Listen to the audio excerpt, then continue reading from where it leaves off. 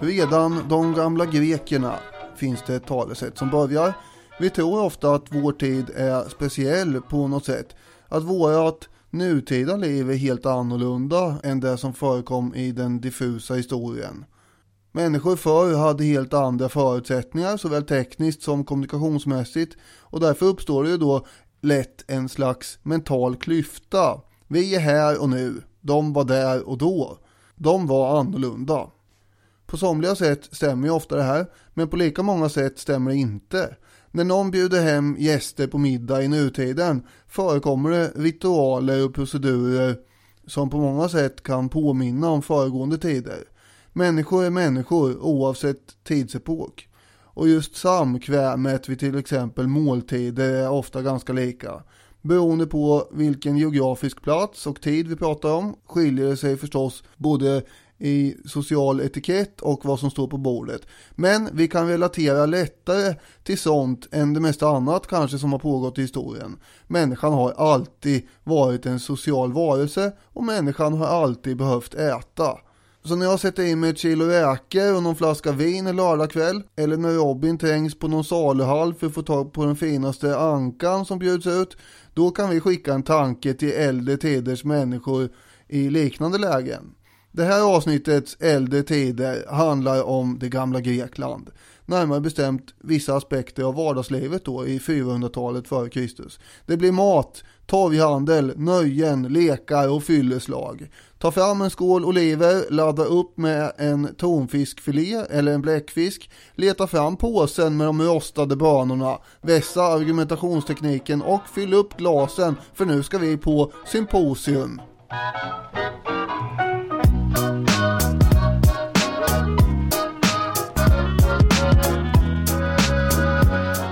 Ni är varmt välkomna till Historiepodden som ger sig in i antikens vardagsliv. Inte bara vardag, det är fest och vardag. Jag vill direkt, jag är Robin Olofsson då, stegra mig lite grann mot Daniel Hermanssons påstående att jag står på saluhallen och väljer anka. Jaså? Jag äter ju anka en gång om året på Thanksgiving och då bokar jag alltid en Peking-anka från den lokala Kina-krogen. Jaha. Men ibland får man ju offra sanningen på berättelsens altare. Och det här, det lät ju bra, för att det här med saluhallar för tankarna då förstås till kommers och marknad och grejer. Och det är det jag också vill ha in i bilden. Och på många sätt så är jag ju ännu närmare de gamla grekerna, eftersom jag likt en härlig gammal grekisk farbror gärna står och tittar på hur ser bläckfisken ut egentligen. Står och fingrar där då och klämmer och grejer. De är ju väldigt slämmiga så att man vill väl inte gärna fingra på dem i onödan, men man kan ju kanske be fiskmannen att kan du hålla upp den där så får jag se hur den ser ut. Ja. Vi får väl börja i inledningen att brasklappa det här avsnittet, för att det vi vet om det grekiska samhället och det de källorna vi har lämnar efter oss, det är ju att när det är tjo och kim och skoj och stoj i Aten vi pratar om, då är det de fria männens tjo och kim som vi pratar om. Det är ju så att dels har vi ett system som kan beskrivas som nästan en könsapartheid, att kvinnorna inte fick vara med i leken. Men vi har också väldigt, väldigt många slavar som gör hundgörat och möjliggör de här stora symposiumfesterna och liknande. Och de var ju heller inte med kring bordet och slevade i sig oliver.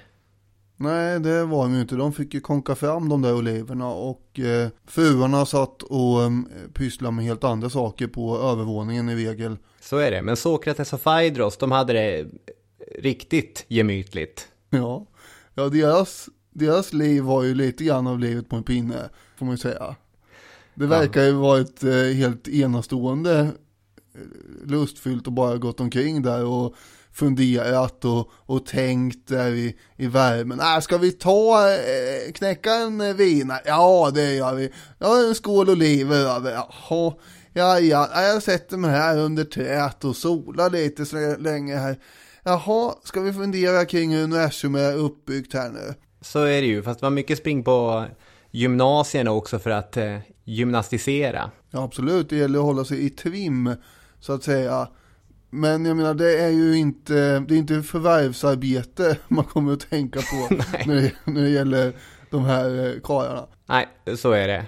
Så det kan ju vara en tanke att ta med sig när vi går in i det riktiga avsnittet.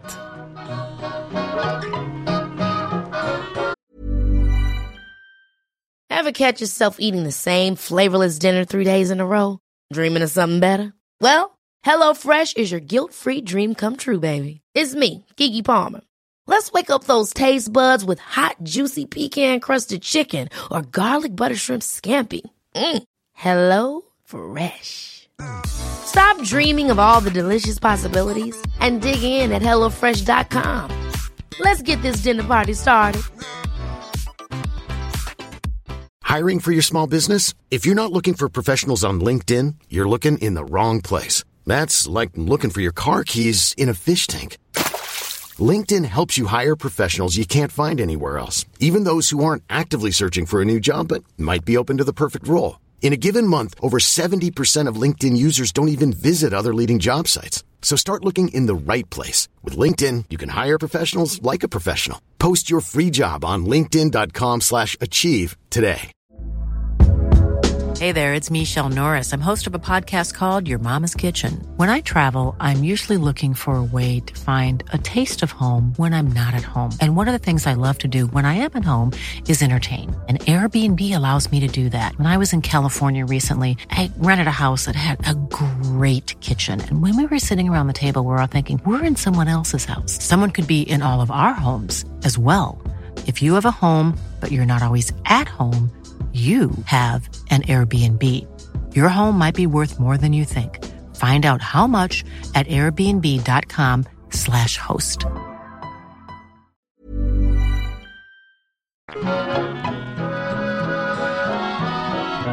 Ja, och för att återkoppla lite grann till det du sa alldeles nyss här. Sokrates avslutar ju naturligtvis inte sina dagar på en pinne. Det känner jag ju till då, utan det var ju en väldigt osmaklig dryck han fick ta del av då.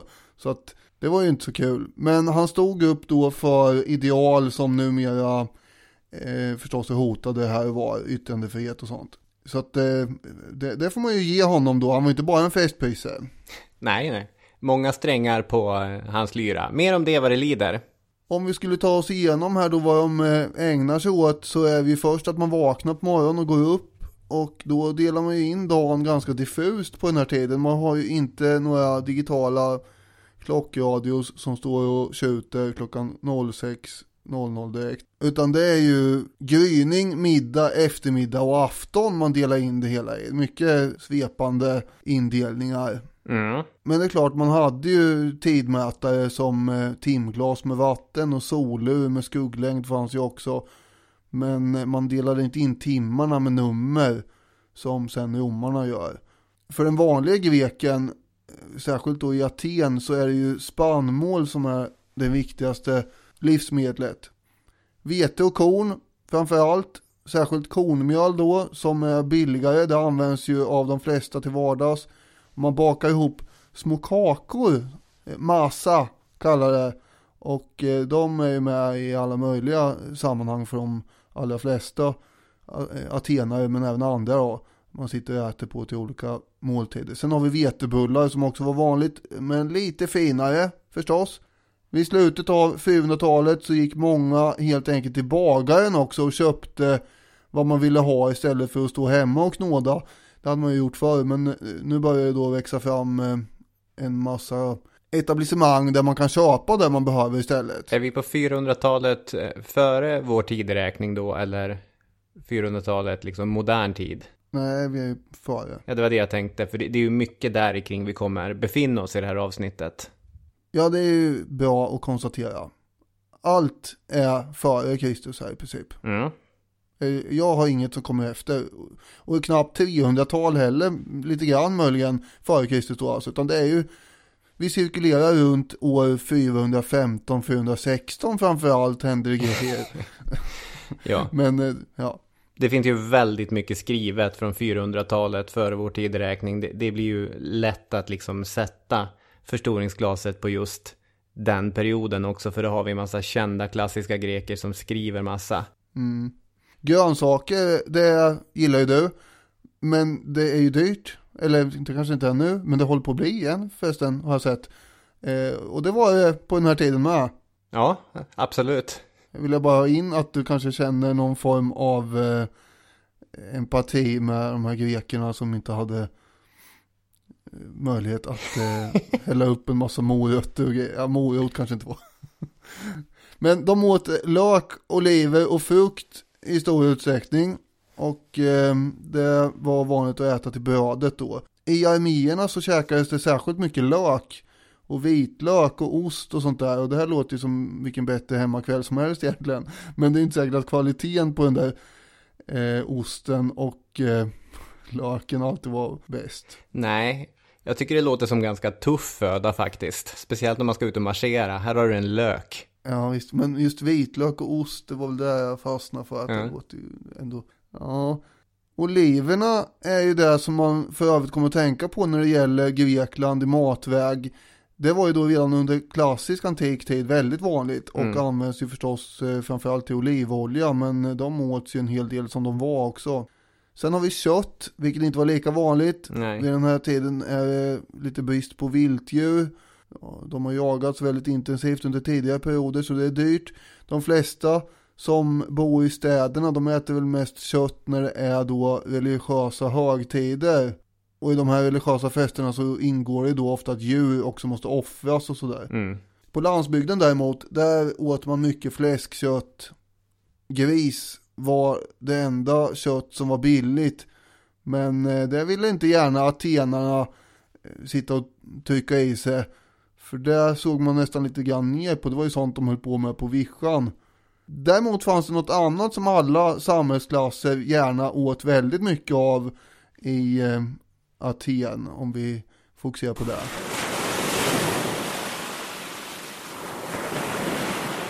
Havets läckerheter. Det finns ju nästan en så här... Man kan sätta ett likhetstecken mellan fisk, skaldjur och mat om vi pratar om Aten. Ja. Det är det som är basfödan, det är det människor lever på. Förutom möjligen då det här kornmjölet också. Ja, absolut. Brödet och fisken.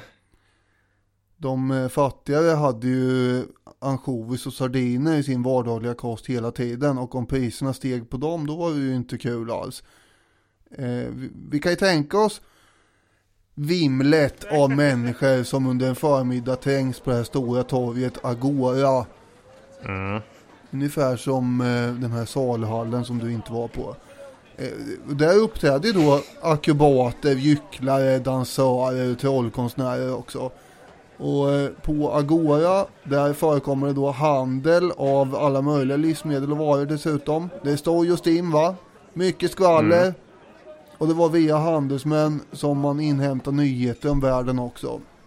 Eller så gick man till barberaren och satte sig och fick veta vad någon kändis i stan hade hittat på. Och det påminner en del om våra tiders frisörer som är orimligt välinformerade om det mesta. Ja, det gör det ju verkligen. Men också inte bara det här att det är frisörer och barberare som kommer med skvallret, utan att man där kunde stöta på andra människor som kanske hade hört något gött snack. På det sättet så påminner det ju om så här, amerikanska barberarsalonger från afroamerikansk kultur. Det ser ut som någon sån här komedifilm med kanske Chris Rock i huvudrollen eller någonting. Man kan se dem på en rad, sitter grekerna där och får sina fades fixade. Och så är det någon som säger, har ni hört Sokrates senaste? Va? Sa han det? Det är inte klokt. Och då var ju just fisktorget på Agora väldigt välbesökt.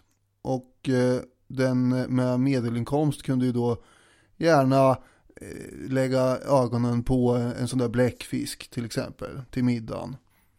Eller en fin bit tonfisk som också var ett uppskattat byte, höll jag på att säga. En uppskattad ett uppskattat inslag på tallriken. Ja, och det var nog så att man kunde äta det om man var medelinkomsttagare också. Men ju större fiskarna blir nästan, desto mer dyra blir de ju med. Ja, just det. Svärdfisk var väl inte jättebilligt. Men sen har vi ål också. Och det, oj vad gott tyckte de. De var som skåningar i det avseendet, eller? Ja, och som Edvard Blom. Ja, absolut. Och sen bör man ju ha lite tilltugg efter maten med, och då är det ju färsk och torkad frukt som finns att tillgå. Kanske fikon. Ett litet fikon skulle jag nog kunna få ner i alla fall. Som en annan tycker i sig någon gång då och då när det börjar närma sig jul för att komma i rätt stämning. Ja, men fikon är ju gott. Nötter äter man ju med. Honung. Honung äter man inte så ofta om man inte är en björn och heter Bamse eller Nalle Puh. Men man har ju det ibland kanske på mackan. Ja, men det var grekerna jag avsåg nu. Jaha, just det. Det är de vi pratar om med. Ja, exakt. Men berätta gärna mer om dina matvanor. Nej, det verkar mindre relevant, men jag tänkte man kunde göra en jämförelse ändå här. Russin äter inte så ofta, men det gjorde de. Jag tror vi håller oss ändå till vad de stoppar i sig. Eller hur? När det väl var dags att äta då gjorde man ju ofta det med händerna, förstås. Det var liksom mest praktiskt tyckte man. Platta kakor av kornmjöl eller vete kunde fungera som tallrik, och det här beror ju förstås väldigt mycket på vilket hem vi är, för det fanns tallrikar både trä och metall och keramik också. Men det åt ju också soppa ibland. Man visste ju om konceptet bestick liksom. Man hade ju då skedar, det är väldigt svårt att äta soppa annars. Det är väldigt svårt att äta soppa utan sked. Nästan ännu mer fascinerande var ju vägran att använda servetter. Istället hade man också någon sorts bakade kakor som man torkade av flottet på och sen bara kastade till hundarna. Ja, för det springer omkring en massa hundar där och kalasar på allt som ramlar ner. Och då gör man ju så som du sa här. Ja. Det kan inte vara enklaste systemet. Ja, vadå? Det blir ju verkligen... Det försvinner ju direkt då. Ja, kanske. Sen måste man dricka också. Vi har bland annat läst en författare som heter Robert Flasselier, fransk, förmodar jag. Just det, fransk historiker. Ja, och hans bok Dagligt liv i antikens Grekland. Och han antar ju då att vatten är det vanligaste, och det är väl inte orimligt att anta. Nej. Men även getmjölk var säkert vanligt. Och sen förstås det som är mest uppskattat, det är ju vinet. Mm. Och det hade man ju smaktillsatser till. Man kan tänka sig hur de här förnäma herrarna låg på sina britsar och svingade runt en bägare. Absolut, en sån här vackert dekorerad röd-svart keramisk liten figur kanske. Ja. Eller figur, vad ska man säga, ett föremål. Jag kände en pikant smak av honung, kanske de sa. Ett uns av timjan och en mustig arom av kanel här. Men vänta nu, är det kanske lite mynta som jag känner längst bak i gommen också? Ja, det är i alla fall en del vanliga tillsatser där. Just det, de satt inte och sa lätt mineralig ton, röda bär, viss beska. Ja, jag är inte så hemma på exakt vad man säger det här. Det är ju... En angenäm strävhet kanske. Ja, en känsla av krut. Nej, det kan de inte ha sagt. Ja, men det var ungefär det jag var ute efter. Att de sitter och testar här vad de får fram för smaker. Och så känner de dem och så. För sånt höll de på med redan på den här tiden. Det gjorde man förut med vatten också. För det var ju olika smaker på vatten, kan man lugnt säga.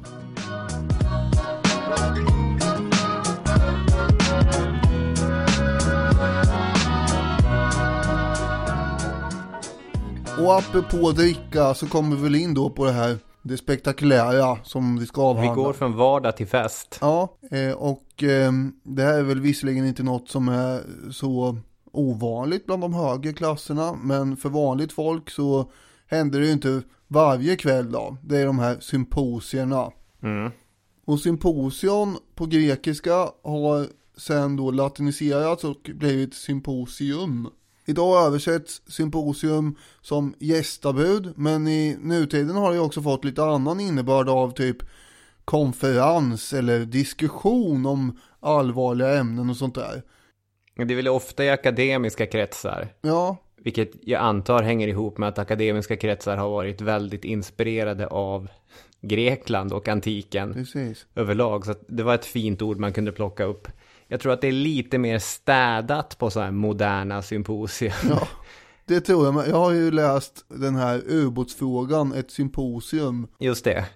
Och var det då ett gäng fulla, fria män som satte sig ner halvliggande till bords för att en gång för alla rövinstinna lösa ubåtsfrågan? Det var inte det faktiskt, eller det var ju mest en text då. Jag vet inte hur det gick till på själva mötet, men jag har ju varit på historiedagarna där ubåtsfrågan avhandlades, så det var ju så det knarra när folk gick, så torrt var det ju. Och det var en himla massa gamla förståndiga farbröder som satt och tyckte och tänkte saker och ting som de inte alltid höll med varandra om. Och det hade varit intressant förstås att se dem försöka diskutera sig fram till en lösning sjöfulla med x antal liter innanför västen också. Ja, kanske det faktiskt. För symposium, även om vi får kalla det gästabud, för det är ju det som liksom bäst fångar det, så betyder det väl, om man ska översätta den grekiska frasen, egentligen dricka tillsammans. Mm. Men målet under antiken var ju egentligen inte att bli så full som möjligt. Det blev ju en konsekvens av det hela förstås, men det var inte nödvändigtvis det som var målet. Det skulle också ätas och diskuteras olika spörsmål, och det är ju det som den moderna varianten då har fastnat för. Just det. Bjudningarna var ju ofta spontana. När man då träffar på någon på Agora till exempel, då kunde man säga: tjena, kom över till mig ikväll och så svingar vi några bägare här och snackar lite, det blir kul. Jaha, jo, nej, men jag har ju absolut ingenting annat att göra, eftersom jag är den övre, vad brukar jag säga, kvartilen av samhället, så jag har ju ingenting viktigare att göra än att sätta mig ner och dricka med dig, så det gör jag kommer. Och sen kunde då den här som hade blivit bjuden också passa på att bjuda in lite annat folk till den här festen som inte hade blivit bjudna. Och det är väldigt intressant. Sådana personer blir då kallade för snyltgäster, vilket de de facto var. Men de var ju med välkomna förstås. Men komiker kunde göra sig lustiga över dem då och då. Ja, för det finns ju något slags... men det finns ju något Seinfeld-aktigt över den situationen. Ja, det gör det. Ja. Det finns till och med ett avsnitt som nästan precis är den grejen. Fast då är det lite mer att Jerry Seinfeld vet inte om han är bjuden eller inte. De andra i gänget är det. Och då insisterar han på att han ska vara... Kan inte jag följa med dig? Men det är ingen som vill ta honom, för det är så pinsamt att komma med en snyllt gäst. Well, I'll take a chance. We'll go together. Maybe I'll just meet you there. You don't want to go with me? Jerry, for all I know, this guy went out of his way to not invite you. How am I going to feel if I show up with an uninvited, unwelcome intruder? The way I feel when I go places with you? Ja, just det, men det här, nu när du säger det här känner jag igen. Och det är ju väldigt kul. Till slut visar det sig väl att han inte var bjuden. Japp. Har jag för mig. Men sånt här var mindre känsligt i antika Grekland. Verkligen. Ibland var de här sammankomsterna också ett slags knytkalas där de inbjudna tog med sig mat och dricka och sådär. Men det är klart att när det var finare och rikare värdskap som höll i taktpinnen, då bjöd man ju på det hela. Flasselier skriver så här: först gällde det att tillfredsställa aptiten genom den egentliga måltiden. Sedan kom drickandet, huvudsakligen av vin, åtföljt av alla möjliga olika gemensamma förstörelser, givetvis växlande efter tillfället och tiden. Samtal, intelligenstävlingar, musik, dansuppträdanden och så vidare. Man får inte tro att det första avsnittet uteslöt allt drickande och det andra intagandet av fast föda.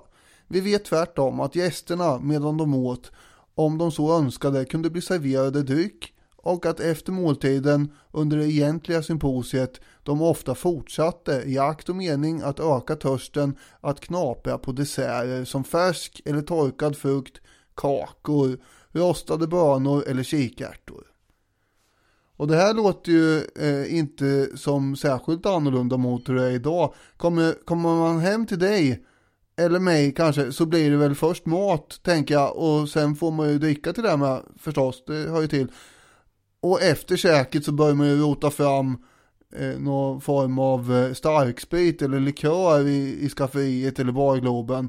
Och sen tar man fram något tepi eller när då kanske, för att se vem som egentligen är smartast. Ja, Ja, men för det är väl där som både skillnaden och likheten är att vi skulle gå på sällskapsspelen medan de kommer gå varvet runt och avhandla ett ämne. Hålla kanske ett lovtal till kärleken eller diskutera vad kunskap är. Ja, men även vi varierar väl saker och ting med diskussioner om diverse aktuella och inaktuella ämnen får man väl säga. Ja, så är det ju, men vi lägger inte ut texten så mycket. Det är inte Daniel, vad är kärleken för dig? Ja, 10-15 minuter. Nej. Sen går man över till nästa. Men frågan är om det alltid gick till så eller på de här symposierna i och för sig. Men ja okej. Det kanske var lite djupare på sätt och vis där då. Sen vill jag bara säga att de här rostade bönorna och kikärtorna, byter man ut dem mot chips och nötter så är vi ju, det går ju bara att byta ut så är vi samma sak. Ja, absolut. Ska man peka på några skillnader då så brukar ju vi inte på våra fester inleda med en ritual till Dionysus. Där man först dricker lite vin som man inte hade spätt ut och sen offrade några sådana droppar. Vi brukar heller inte utse en symposiark som är någon slags festgeneral. Den här personen, det följer på den att bestämma dels hur mycket man skulle späda ut vinet men också i vilken takt som det skulle drickas. Ja, får jag komma med en liten spaning är ju starkt att kalla det, men en liten jämförelse ändå här då kanske. Om man tar de här tillställningarna man hade förr i tiden, innan man var så här förfinad som man är nu, som man sitter och har middag och spelar TP tillsammans, så var ju de tillställningarna ofta då förfester innan man sen då gick ut på stan och fortsatte så att säga holmgången. Delen med mat är nästan helt bortplockad vad jag minns. Nu pratar jag om åtminstone 20 till kanske fram till 30 nästan i mitt liv här. Och det var ju också mycket av ett knytkalas där folk tog med sig sitt eget så att säga. Och ofta var det då eget dricka det handlade om. Och de där symposierna, de urartar ju på olika sätt. Och det gjorde de ju då också när man var i den här ungdomen då. Men apropå det här med symposiarken också så kan man inte jämföra på något sätt med de här vansinniga dricklekarna man hade på den där tiden. För det har du väl ändå varit med om någon gång. Du har ju varit på någon förfest som jag har hållit i också i tidiga 30-årsåldern. Jag vet att jag är full för att jag tror att jag kan rappa. Ja. Och det är det klassiska draget. Jag brukar inte bli skitfull, säg det. För en minut sedan där borta så jag blir inte asfull. Och det är ju naturligtvis falskt. Det är klart man kan bli asfull, men jag inbillar mig själv att jag inte blir asfull. Jo, nej, men jag är väl bekant med fenomenet dryckeslekar. Och här är vi nästan som det, att den här symposiarken bestämmer. Nu ska vi dricka på här, eller om man ska ta det lugnt. Och hur mycket vatten man ska spä ut vinet med och så med. Ja, absolut. Ja, det var min spaning. Du sa det här att du var inte helt säker på i vilken utsträckning som det hölls de där långa talen till något bestämt tema om man gick varvet runt. Det där vet vi ju inte. Det vi har att gå på är ju dels de olika berättande källorna. Nu ska vi ta upp en sån. Vi har dessutom en hel del motiv från vaser som föreställer såna här tillställningar. Förutom konkreta föremål, alltså kvarlever från de här hemmen. Platon har skrivit en dialog som brukar översättas till Gästabudet som är en klassiker i genren. Det finns ett antal sådana andra texter bevarade så att på ett sätt så kan man kalla den här litteraturen om symposium för någonting som liknar en egen genre faktiskt. Och i de texterna så slutar det ju alltid med att farbröderna lägger ut texten om ett ämne. Det kan ju vara för att författaren själv känner väldigt mycket för att lägga ut texten om ett ämne, men ändå. Om vi ska tro på deras berättelser så var det så det gick till.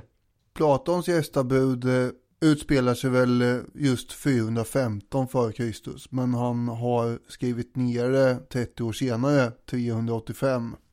Eller hur? Ja, det är skrivet 385 för vår tidräkning. Det är den enda uppgiften jag har. Så jag litar rakt av på dig i din beskrivning. Och så är det Sokrates som ska vara med på det här då. Så är det ju. Och Platon skriver ju alltid om sin mentor och idol Sokrates. Och det är ganska vacker litteratur, men det är också idealiserat. Och det ringer väl kanske lite falskt som en verklig återgivelse av ett kulturellt fenomen. Alltså, det var väl så här det gick till, men det är också ganska tydligt att det här är en litterär berättelse. I alla fall, Agaton lär vi känna, en ung atensk dramatiker som har vunnit ett pris för sitt författande. Och det ska firas med ett symposium hemma hos honom. Här ska vi inte blanda ihop Agaton med Agaton Sachs. Nej. För Agaton Sachs är ju en svensk privatdetektiv och tidningsman. Påhittad, tecknad dessutom. Medan Agaton utan Sachs, det är då en grekisk författare. Så att nu håller vi isär dem.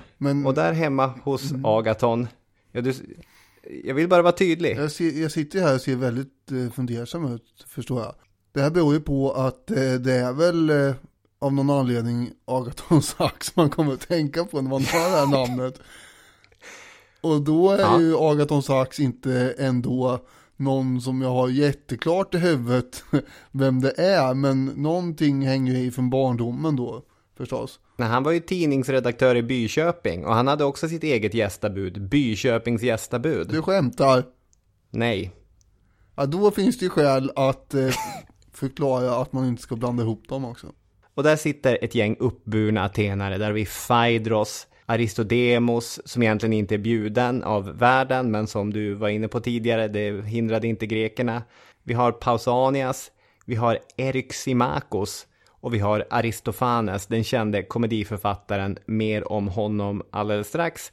Samt Sokrates såklart, men Sokrates anländer sent till festen. Agaton, han har en skicklig flöjtspelare bokad, men det här vill inte Eryximakos veta av. Låt henne spela för kvinnorna, säger Eryximakos, eller något i den stilen. Istället så tycker jag att vi herrar ska turas om att lägga ut texten om ett ämne. Säger alla, ja, kul, det gör vi. Och Phaedros föreslår kärleken, eller ett lovtal till Eros då, kärlekens gud. Och när de håller de här talen till kärleken till Eros, då är det nog ett exempel på den atenska förkärleken för pederasti. För det är sådana erotiska relationer mellan yngre och äldre män som de flesta av de här grekerna pratar om. Gossekärlek, alltså. Och Phaedros, han lägger ut texten om Eros, alltså guden då. Pausanias lägger ut texten om att det är viktigt att älska en gosses själ, inte en gosses kropp. Eryximakos, som är läkare, talar om vad läkekonsten har lärt honom. Aristofanes, han kan först inte prata för han har fyllehicka. Just det. Men sen kan han prata, och då talar han om att människor söker sin bättre hälft för vi vill bli hela. Agaton, han vill tala mer uttryckligt om Eros. Och efter att Agaton har liksom pratat mer uttryckligt om guden Eros, så vill Sokrates berätta om någonting som han har hört från en sierska och filosof Diotima. Han beskriver kärleken som en åtrå efter det sköna som slutligen kan lyfta människan till idéernas värld. Den där sammanfattningen kommer från NE. Det är väl i själva verket Platons åsikter här, den här sinnevärlden och idévärlden som vi nu får uppleva genom Sokrates, som inte själv står för det utan bara refererar vad en sierska och filosof har berättat för honom tidigare. Ja. Jag har en poäng, för nu kommer ju festen spåra. De här farbröderna har suttit där och pratat om kärleken. Men vad hände? Knackar inte hårt på dörren? Jo.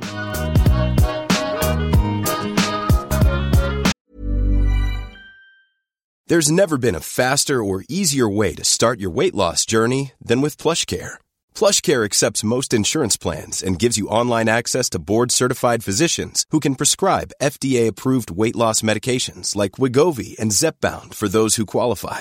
Take charge of your health and speak with a board-certified physician about a weight loss plan that's right for you. Get started today at plushcare.com/weightloss. That's plushcare.com/weightloss. plushcare.com/weightloss. Ever catch yourself eating the same flavorless dinner 3 days in a row? Dreaming of something better? Well, HelloFresh is your guilt-free dream come true, baby. It's me, Keke Palmer. Let's wake up those taste buds with hot, juicy pecan-crusted chicken or garlic butter shrimp scampi. Hello Fresh. Stop dreaming of all the delicious possibilities and dig in at HelloFresh.com. Let's get this dinner party started. Hey there, it's Michelle Norris. I'm host of a podcast called Your Mama's Kitchen. When I travel, I'm usually looking for a way to find a taste of home when I'm not at home. And one of the things I love to do when I am at home is entertain. And Airbnb allows me to do that. When I was in California recently, I rented a house that had a great kitchen. And when we were sitting around the table, we were all thinking, we're in someone else's house. Someone could be in all of our homes as well. If you have a home, but you're not always at home, you have an Airbnb. Your home might be worth more than you think. Find out how much at airbnb.com/host.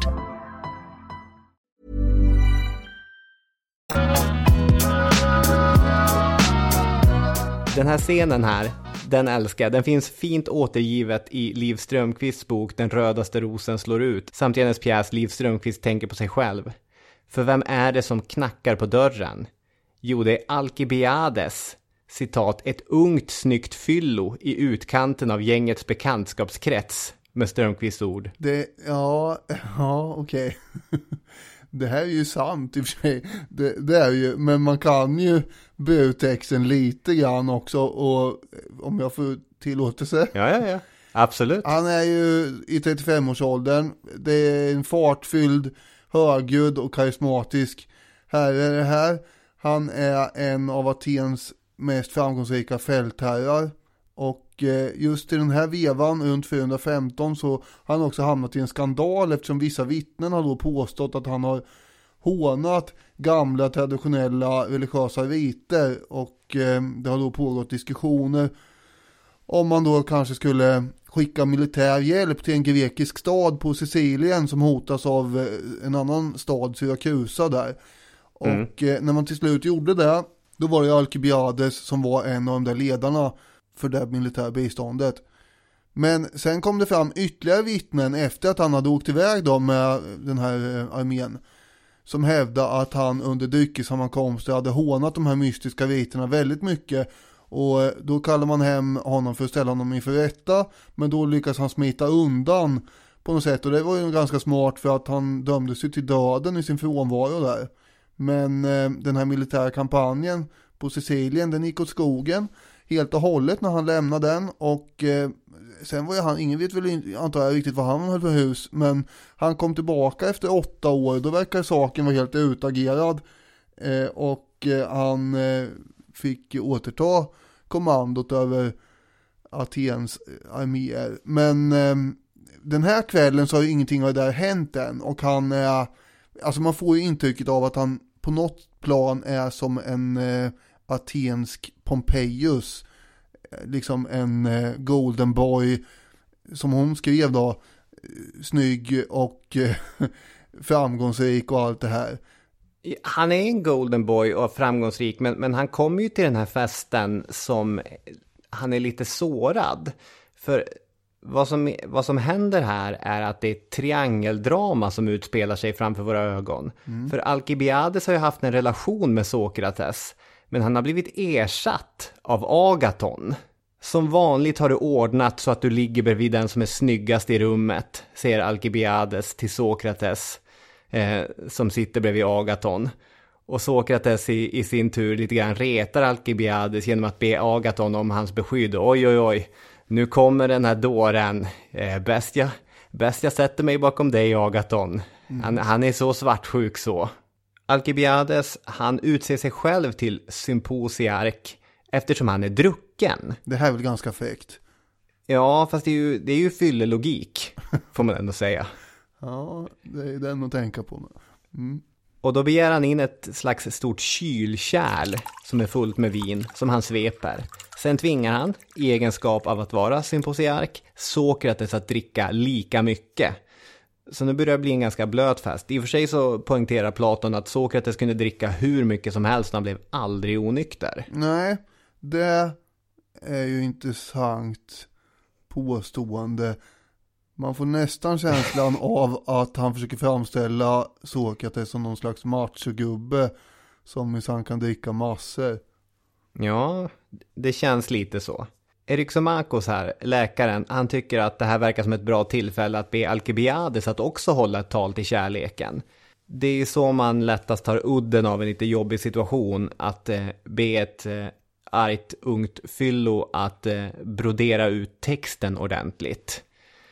Bra försök där. Alkibiades vill inte hålla ett tal till kärleken. Han vill istället hålla ett tal till Sokrates. Man känner ju stämningen på den här festen. Låt gå att det är 2400 år sedan och att det är sannolikt är påhittat. Men lika fullt så känner jag att här är det stelt alltså.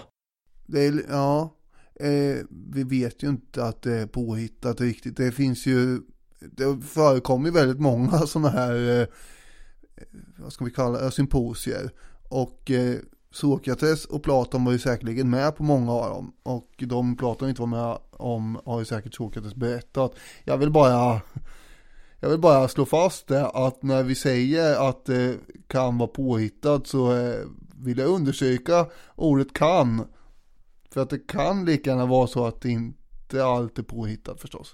Nej, jag tror inte heller att allting är påhittat, men det här är ju litteratur. Ja, det är vi ju. Men han bygger ju litteraturen på mycket som vi ska inte ta det för bokstavligt helt enkelt. Nej, så är det. Alkibiades, han tar ett djupt andetag, släpper kylkärlet och så säger han att Sokrates påverkar honom kroppsligt. Hjärtat slår, tårarna rinner. Men att Sokrates också får honom att må mycket, mycket dåligt. Att Sokrates ibland får honom att känna att han inte vill fortsätta leva. Och Alkibiades, han berättar om hur Sokrates talat med honom en hel dag. Och sen väntade han sig att Sokrates skulle tala med honom, citat, som en älskare talar med en älskad yngling. Men det blir aldrig någonting. Och inte heller blev det någonting när de gymnastiserade och brottades med varandra. Och inte heller blir det någonting när Sokrates sover över hos Alkibiades och den unge mannen liksom lägger sig under filten och håller om Sokrates hela natten. Men ingenting händer. Ingenting som inte skulle kunna hända mellan en far eller en farbror, säger Alkibiades. Vad vill Sokrates mig? Han ger mig alla signaler, men sen så vill han inte liksom seal the deal. Alkibiades mår skit. Den personen som han älskar stänger ner honom vid varje avgörande situation. Och ändå så fortsätter Alkibiades att älska honom. Varför? Jo, därför att Sokrates, citat, inte liknar en enda människa i det förflutna eller framtiden. Andra människor kan man jämföra. Achilles med Barisad, Perikles med Nestor, slutcitat. Men Sokrates kan man inte jämföra.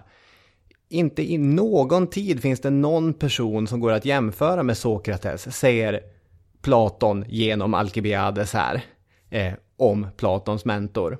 Ja, men i Liv Strömquists berättelse så används det här fylleslaget, gästabudet, för att exemplifiera begreppet atopos. När vi blir kära i någon kan vi inte jämföra den med någon annan. Vilket inte riktigt vad det här avsnittet handlar om, men ändå liksom. För Alkibiades så är det som för våra tonårsjag som har blivit ratad av den personen som vi så här kroppsligt brinner för. Och man tänker det finns ingenting i världen som kommer göra mig glad igen. Så kände Alkibiades för Sokrates. Och lite grann så slutar den här stökiga festkvällen. Ja, den blir ännu stökigare egentligen. Platon skriver: men plötsligt dyker en ny skara festprisar upp i dörren. Och eftersom den står öppen, efter någon som just hade gått ut, tränger de sig ända in till oss och bänkar sig bland oss. Hela salen fylls då av oväsen, och eftersom allting efter detta blev en enda oordning tvangs man att dricka vin utan måtta. Så man blev alltså tvungen att dricka vin för att allting blev en enda oordning. Ja, det var riktigt jobbigt det där. Och sen börjar ju folk droppa av efterhand och slockna i de här olika bitsarna, och Sokrates är väl i slutändan en av få som kan resa sig upp och vingla hem. Exakt.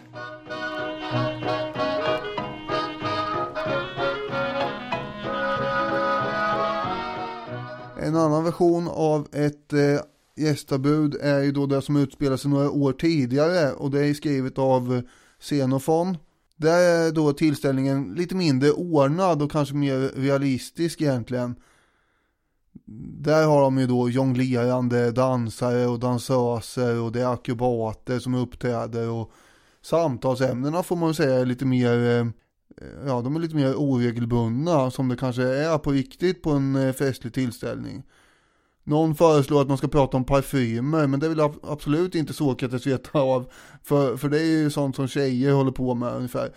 Och så börjar han istället att hylla den manliga dansören och säger att han skulle minsann själv behöva praktisera lite dans, citat, för att minska omfånget på sin mage som går över tillbörliga gränser och återställa den till vettigare omfång. Ja, det är ju lite festligt sagt att man håller på att bli lite väl rund här, så då ska man jag skulle bara dansa mig till en mindre mage. Absolut, 3 av 5 Sokrates. Alltså jag tror att det här symposiet också slutar med att alla drar långa haranger om kärlekens väsen. Ja, det gör det nog, för att det brukar de ju landa i den båten så att säga. Men det är ändå lite mer stökigt än Platons. Så är det. Var det här med att alla fester slutade med att man drog långa haranger om kärlekens väsen, var det lite grann som 2005 till 2010 där varenda fest slutade med att någon insisterade på att man skulle spela Singstar? Ja, jag vet inte, kanske. Ja, jag kommer inte ihåg jättemycket om det var så på de där. Det kanske... Däremot kommer jag ihåg YouTube-eran. Ja, en mörk era. När alla skulle sitta och slå fram något roligt på YouTube innan tillställningen var över. Ofta då väldigt under fötterna, och alla hade ju de mest roliga sketcherna eller vad det nu var som skulle fram. Det var ju nästan värre när folk började bråka om vad det skulle vara för låtar i listorna. Ja, det var bättre förr. Det var bättre på symposiernas tid. Men det är mycket sång och lek i alla fall alltså. Det är imitationer och det är gester. Man kör ju någon form av antik variant av gäster med gester kan man säga. Och sen avslutas Xenofons gästabud med en kort pjäs kan man säga, där dansören och dansösen spelar ett förälskat par, apropå det här med kärleken återigen då. Och så är det flöjtakkompanjemang och de kramar varandra intensivt, vilket får alla de här busade symposiumdeltagarna att direkt kalla fram sina hästar så att de kan rida hem till sina fruar och umgås med dem som man gör i ett äktenskap. Ja. Flasellier konstaterar att Xenofons version är troligen mer sanningsnära än Platons över hur det gick till i alla fall. Det är därför jag har återupprepat hela tiden här. Jag tror på honom där. Ja, det tror jag också. Sen skriver Annie att han saknar Platons intellektuella kraft och artisteri. Ja, så är vi ju utan tvekan. Förstås. Jag tänkte byta spår lite grann, men ändå hålla mig inom ämnet. Komedin i Aten. Aristoteles, som då var Platons lärjunge, han menade att människor är den enda levande varelse som skrattar. Jag har i och för sig lite känslan av att även hundar skrattar, men vi får ta Aristoteles ord nu när vi befinner oss i antikens Aten. Och vad är kul? Jo, komedi är kul. Så jag tänkte vi skulle prata lite om komedi utifrån ett klassiskt grekiskt perspektiv. Vi börjar väldigt grundläggande, sen så djupdyker vi på komedin. För i litteraturens grundformer har du 3 antika begrepp att förhålla dig till. Epik, lyrik och dramatik. Epiken är berättande, kanske enklast att exemplifiera genom Iliaden och Odysseen. Lyriken, hörande till lyra, det är alltså det är dikt. Det är kortare, det är subjektivt, det är fint poetiskt. Men i det här avsnittet ska vi ta oss till komedin, och där har vi grundformen dramatik, som i teaterns form. Texten går via aktörerna på scenen. Och dramatiken brukar vi i sin tur dela upp i tragedier och komedier. För elever brukar jag förklara att tragedier har sorgliga slut till skillnad från komedier. Men det är inte hela skillnaden. Dessutom finns en tredje genre, satyrspel. Den har inte riktigt levt sig kvar i vårt allmänna medvetande på samma sätt som komedi och tragedi. När jag öppnar Netflix så möts jag inte av kategorin satyrspel speciellt ofta. Men De här komedierna och tragedierna och så, det var ofta i samband med Dionysosfester, en slags stor festival eller tävling som grekerna tyckte om att anordna. Då satte man upp pjäser och egentligen samtliga av begreppen har med Dionysus och festivaler att göra. Komedi kommer av Dionysus ganska stökiga följe, eller komos på grekiska. Tragedi av hans förvandling till bock, tragos. Entusiasm, orgie, extas och massa andra sådana ord kommer också från Dionysus. Det handlar alltså om någon slags karneval nästan, som en grekisk 400-talstolkning av New Orleans Mardi Gras. Eller Rio de Janeiros stora karnevaler, vad ni nu vill. Mm. Om ni tycker jag låter lite luddig i min beskrivning så beror det på att historikerna också är luddiga. För ur den här Dionysos-kulten växer genrerna fram, men när och hur vet man inte riktigt. Det finns en hel del äldre motiv på vaser som föreställer en kör från en grekisk teaterpjäs. Pjäserna hade ju körer, alltså 10-20 pers som stod bakom och sjöng och dansade och berättade. Men en målning av en verksamhet som lever på ord ger ju inte så mycket. Okej, det finns körer på äldre vaser, men vi vet ju inte vad de körerna gör. Men nu befinner vi oss i Aten på 400-talet och där fanns den största Dionysosfesten.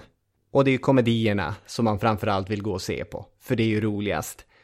Inte bara för att man slipper de här sorgliga sluten i tragedierna, för en annan skillnad är att komedier handlar om vanliga människor. Medan tragedierna nästan alltid handlade om kändisar. Och i Greklands fall så är ju kändisar allt som oftast mytologiska. Så det här är lite som en dokusåpa, ja, där kan vem som helst dyka upp lite. Ja, åt det hållet, eller kanske snarare som de här roliga sketcherna som ni satt och såg på YouTube. Där kanske Robert Gustafsson låtsades vara en speedwayförare eller så. Ja, okej. Speedwayföraren var ju en kändis. Men det finns ju andra gubbar och karaktärer. Ja, absolut. Men även en speedwayförare är väl i jämförelse med Achilles en hyfsat liksom vanlig människa. För det var ju lokala kändisar i Aten som man drev med. Mm-hmm. Det var ju Alkibiades, det var Sokrates och det var de här liksom lirarna man såg på gatuhörnen. Ja, nu fattar jag. Så att ja, det finns en gradskillnad mellan Tony Rickardsson och Achilles, det gör det. Ja. Ja, någonstans där. Svårt att sätta fingret på vad den är, men någon skillnad finns det. Aristofanes, som vi redan har träffat på det här fylleslaget, och Menandros är de två kändaste grekiska författarna. Jag tänkte prata kort om Aristofanes eftersom det är han jag känner till. Levde 445 till 385 för vår tideräkning. Vi har 11 bevarade komedier av totalt ett 40-tal som han ska ha skrivit. Och vad tyckte atenarna var kul då? Jo, det som återkommer i Aristofanes komedier är dels att han leker med orden. Det är ju kul. Lite så här ordvitsar och snabba vändningar och så. Då drar man ju lite på smilbanden. Lite Robban Broberg. Absolut. Så är det. Dels så finns satiriska poänger. Getingarna, hans pjäs Getingarna är mitt bästa exempel där. Antik drama hade alltid den här kören, en grupp aktörer på scenen som sjöng och dansade och höll dialog och så. Och Getingarna så var den här kören utklädd till getingar. Och de representerade jurysystemet i Aten och pjäsen handlar om en son som försöker hindra sin pappa från att gå med i det här korrupta packet. Atens jury. Där finns ett antidemokratiskt drag som man ibland stöter på hos Aristofanes. Och att driva med jurysystemet, det var säkert kul. Det satt väl några där ute och tänkte, korrupt är de hela bunten. Bra Aristofanes. De var ju också ganska gamla i regel, hörde väl ett kast. Så det var ju inte alltid, det var helt adekvata domar så att säga, eftersom de inte hade hört exakt vad det gällde. Ja, det är ju ett problem. Eller bytt sig ens för den delen. Men såna här grejer då, som att kören är utklädd till getingar och att det ska föreställa Atens jury, det är väl kul, men det är ju inte haha-kul. Det är ganska kul på sin höjd. Var kommer haha-kulet då? Jo, det kanske allra mest ögonfallande, och det som återkommer i nästan alla de här grekiska komedierna, det är de grova sexuella skämten. Och där kommer vi åt atenarnas absolut roligaste skoj. En utförlig utläggning om Aristofanes ärkefiende Kleons sexuella vanor till exempel. En skådis som bara går upp där och säger jag är Cleon, vet ni vad jag gillar? Och så säger man massa sjuka grejer. Nu viker sig publiken av skratt. De tycker det är hysteriskt roligt. Det här är ju ganska elakt också. Oh ja. Han har ju en plattform som inte alla hade, om man säger så, den här Aristofanes. Nu ska jag skriva en komedi där jag ska sabla ner min fiende rejält. Och är man då inte en författare så kan man ju inte gärna kontra på ett likartat sätt. Intressant att du säger det där, för det finns faktiskt en rätt intressant debatt idag om huruvida den atenska komedin endast gick ut på att få människor att skratta eller om de här politiska inslagen var viktiga. Jag läste en understreckare i Svenska Dagbladet av Hans Roland Johansson om just det här. Och där refererar han innehållet i en tysk akademikers bok och går i polemik med denne. Han skriver: måltavlor för Aristofanes giftiga pilar var politiker, generaler, dramaförfattare, tjänstemän inom statsförvaltningen och dåtida atenska kändisar som utmärkte sig genom en särskilt utlevande livsstil eller udda karaktärsegenskaper. Cleon, precis som alla andra angripna politiker, kunde ta ett skämt och de skrattade med. Och det där är Johanssons referat av den här tyska akademikern. För sen så frågar sig Johansson, var det verkligen så? Cleon, vet vi, drog Aristofanes inför rätta.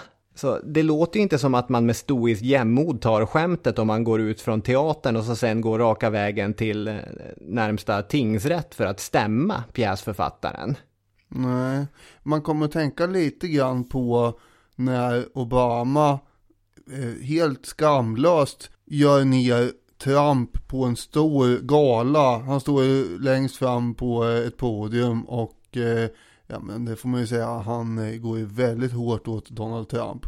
Just det är någon slags roast. Ja, utan att Trump är förberedd på det förstås då, eller att det är annonserat eller något sånt där. Och då är ju Obama fortfarande president också, vilket gör det en smula ändå smaklöst får man ju säga.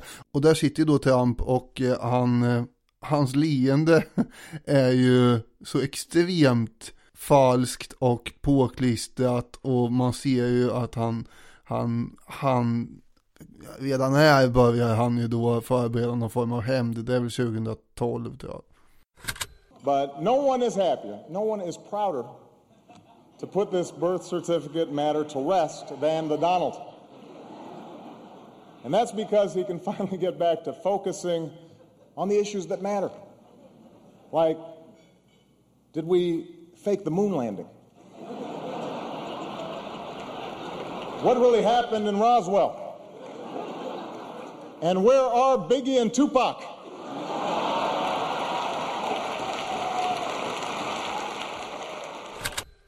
Just det finns en take av det hela, att det är där som det politiska fenomenet Donald Trump föds. Som en revansch mot hur illa behandlad han blev. Kan det vara så att de kände så, de här grekiska politikerna som blev påhoppade? Ja, så klart kan det vara så. Det där vet man inte. Men vi kan ta ett specifikt exempel där det här blir extra intressant. Och då har vi vår runde, nyktre Sokrates. För i Aristofanes pjäs Molnen så beskrivs Sokrates som en ganska verklighetsfrånvänd vetenskapsman. Han driver med Sokrates på ett ganska elakt sätt. Och om man håller det här i åtanke och sen går till det som Platon skriver om rättegången mot Sokrates, så menar Sokrates där att han står åtalad inte bara av de människor som nu inlett denna process, utan även av de som länge baktalat honom. Att han beskrivits som en person som, citat från Johansson, talar strunt om saker han inte känner till, slutcitat. Alltså, mellan raderna syns ganska tydligt där att det är Aristofanes som avses. Han har skapat en opinion mot Sokrates, att Sokrates är någon slags struntsnackare. Med andra ord, för att ställa en tillspetsad fråga, var det Aristofanes pjäs som ledde till Sokrates död? Det är extremhållningen i skalan komedin var bara skratt, alla var med på spelreglerna, till komedin var på blodigt allvar och hade långtgående samhälleliga konsekvenser.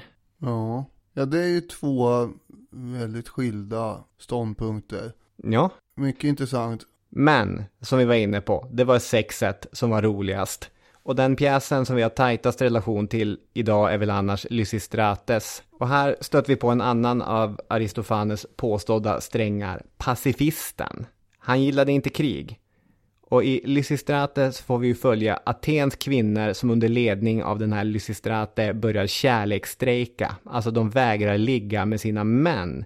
Tills det att det peloponnesiska kriget mot Sparta avslutas. Och det här är ju en pjäs som fortfarande spelas på allt från små landsortsteatrar till stora viktiga kulturinstitutioner. Och till skillnad från mycket annat av de antika komedierna bör man inte ha en ingående förståelse för det samhället som fanns då för att ta till sig av det. Nej. Dessutom går det, vilket nästan alltid görs idag, läsa in ett feministiskt stick i kvinnokollektivets insats för fred. Det är också omdiskuterat såklart. Det finns vissa som läser Aristofanes pjäs som en slags parodi. Att Lysistrate alltså i själva verket är en nidbild av en handlingskraftig atensk kvinna. Det är inte säkert att Aristofanes var en brinnande feminist i Aten på 400-talet för vår tideräkning. Men det spelar ju heller ingen roll. Det är ju en av de underbara sakerna med att skriva en berättelse som blir odödlig. Den kan komma att säga helt andra saker i andra tider än det du avsåg med den. Ja, så är vi ju, ja. För att sammanfatta, när atenarna gick på komedi, då fick man se utklädda skådisar, ofta med överdrivna masker som körde grovt sexuella repliker. Och tar vi bort kören, tar vi bort kostymerna, tar vi bort några fler saker, då är vi ju nästan i samtida stand-up. Ja. Där står någon snubbe på scenen och drar skämt om att ligga.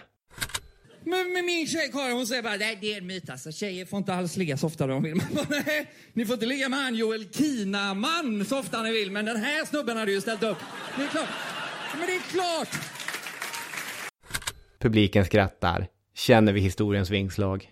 Ja, du ser. Där har vi en likhet igen då.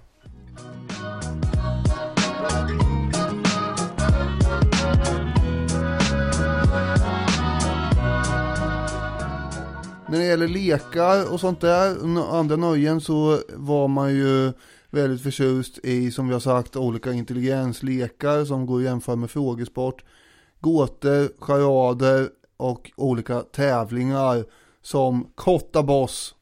Jag reserverar mig väldigt mycket för uttalet, men typ så, Kotta Boss. Det gick då ut på att man med de sista dropparna i en bägare skulle kasta dem mot ett särskilt mål, ofta någon slags behållare då. Och innan man kastade så skulle man också säga namnet på den man älskade. Och om man träffar, ja då är det ett tecken på att kärleken kan eventuellt vara besvarad. Och det här är ungefär då som när man numera, åtminstone när jag var liten, drog blomblad från en blomma och så sa man älskar inte tills bladen var borta. Ja, det drar åt det hållet. Det fanns olika varianter av Kotta Boss också. Till exempel kunde man ha små fat som flöt omkring på vatten i en större behållare. Och då blir svårighetsgraden förstås högre eftersom de flyter omkring. Man ska träffa ett flytande föremål med de här skvättarna. Och den som fick flest små fat att sjunka hade ju då vunnit. Jag vet inte riktigt, men någonstans kommer jag att tänka på beer pong ändå här. För då står man ju också och prickar och försöker få i en boll, i det här fallet då, i en behållare. Ja. Så att det är ju en liknelse man kan göra. Ja, Kotta Boss var ju väldigt vanligt på olika gästabud, men det fanns ju också att ägna sig åt på badinrättningar eller andra offentliga ställen. Lite grann som någon form av flipperspel eller något, nästan känns det som. Annars har vi jojon som var en variant som fanns som leksak både för yngre och äldre på den här tiden. Bollspel förekom också. På en relief så ses ju nakna ungdomar spela någonting med slagträn och bollar. Det är ungefär som någon form av landhockey verkar det som. Lek och träning flöt ju ofta in i varandra.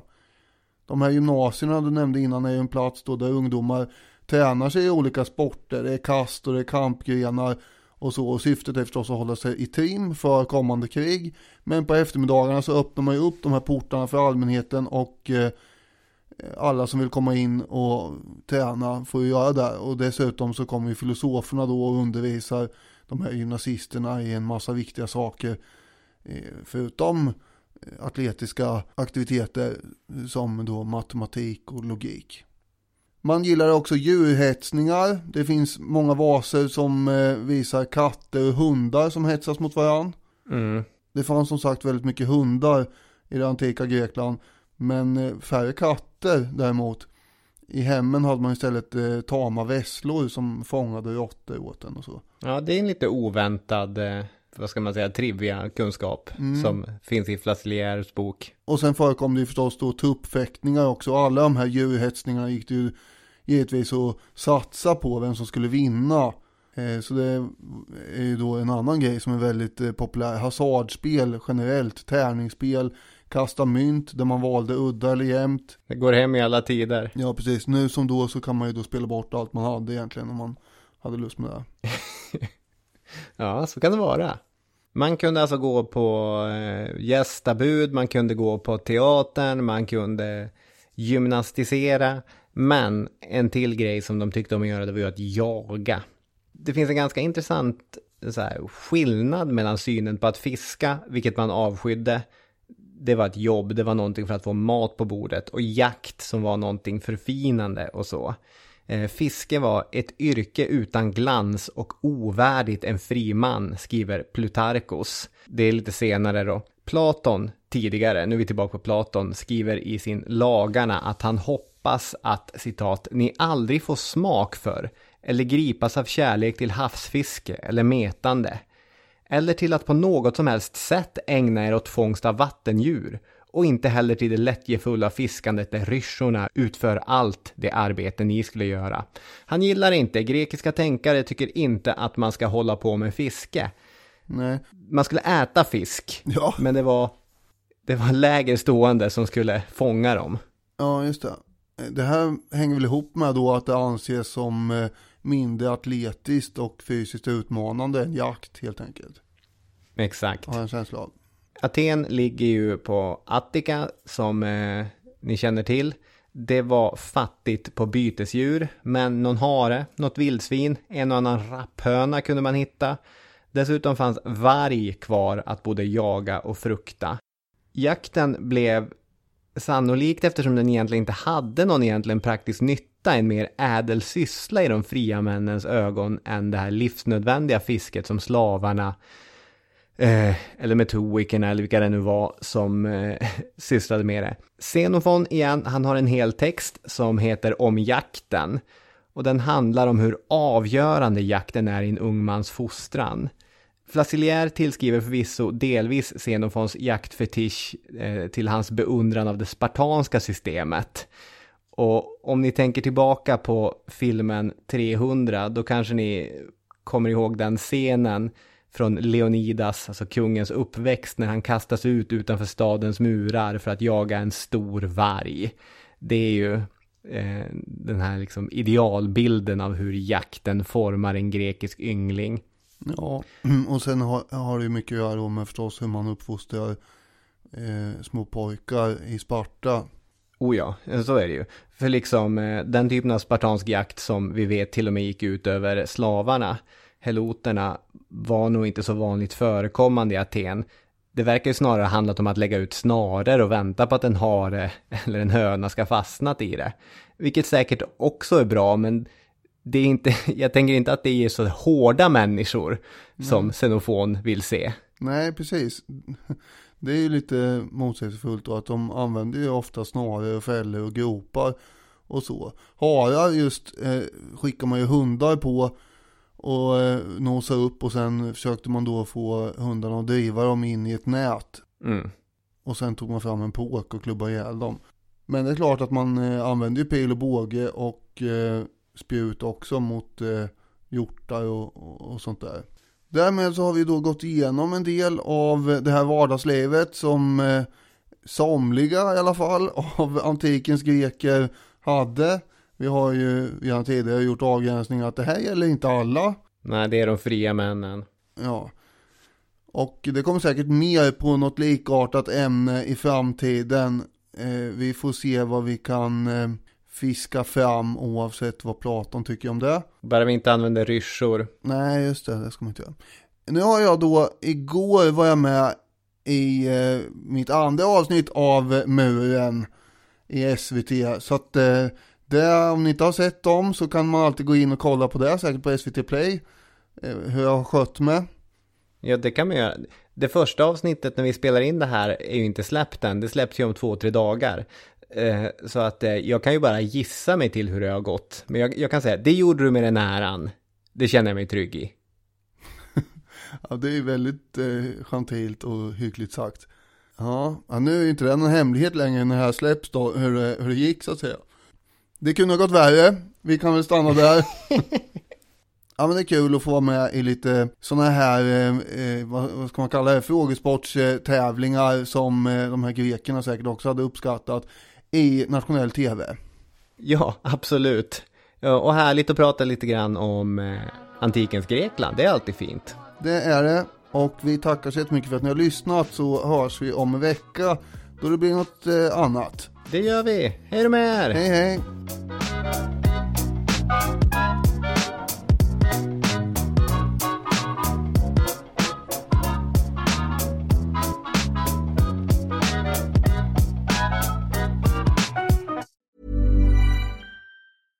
Imagine the softest sheets you've ever felt. Now imagine them getting even softer over time. That's what you'll feel with Boll & Branch's organic cotton sheets. In a recent customer survey, 96% replied that Boll & Branch sheets get softer with every wash. Start getting your best night's sleep in these sheets that get softer and softer for years to come. Try their sheets with a 30-night guarantee. Plus, get 15% off your first order at bollandbranch.com. Code BUTTERY. Exclusions apply. See site for details.